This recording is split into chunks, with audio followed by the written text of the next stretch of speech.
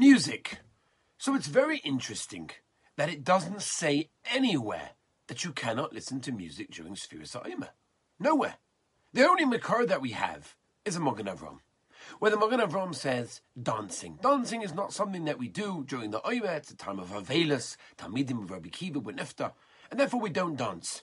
Say the Poiskim Bismanenu. Therefore, if a person listens to music, it's going to bring him to dancing. It's a dancing sort of thing.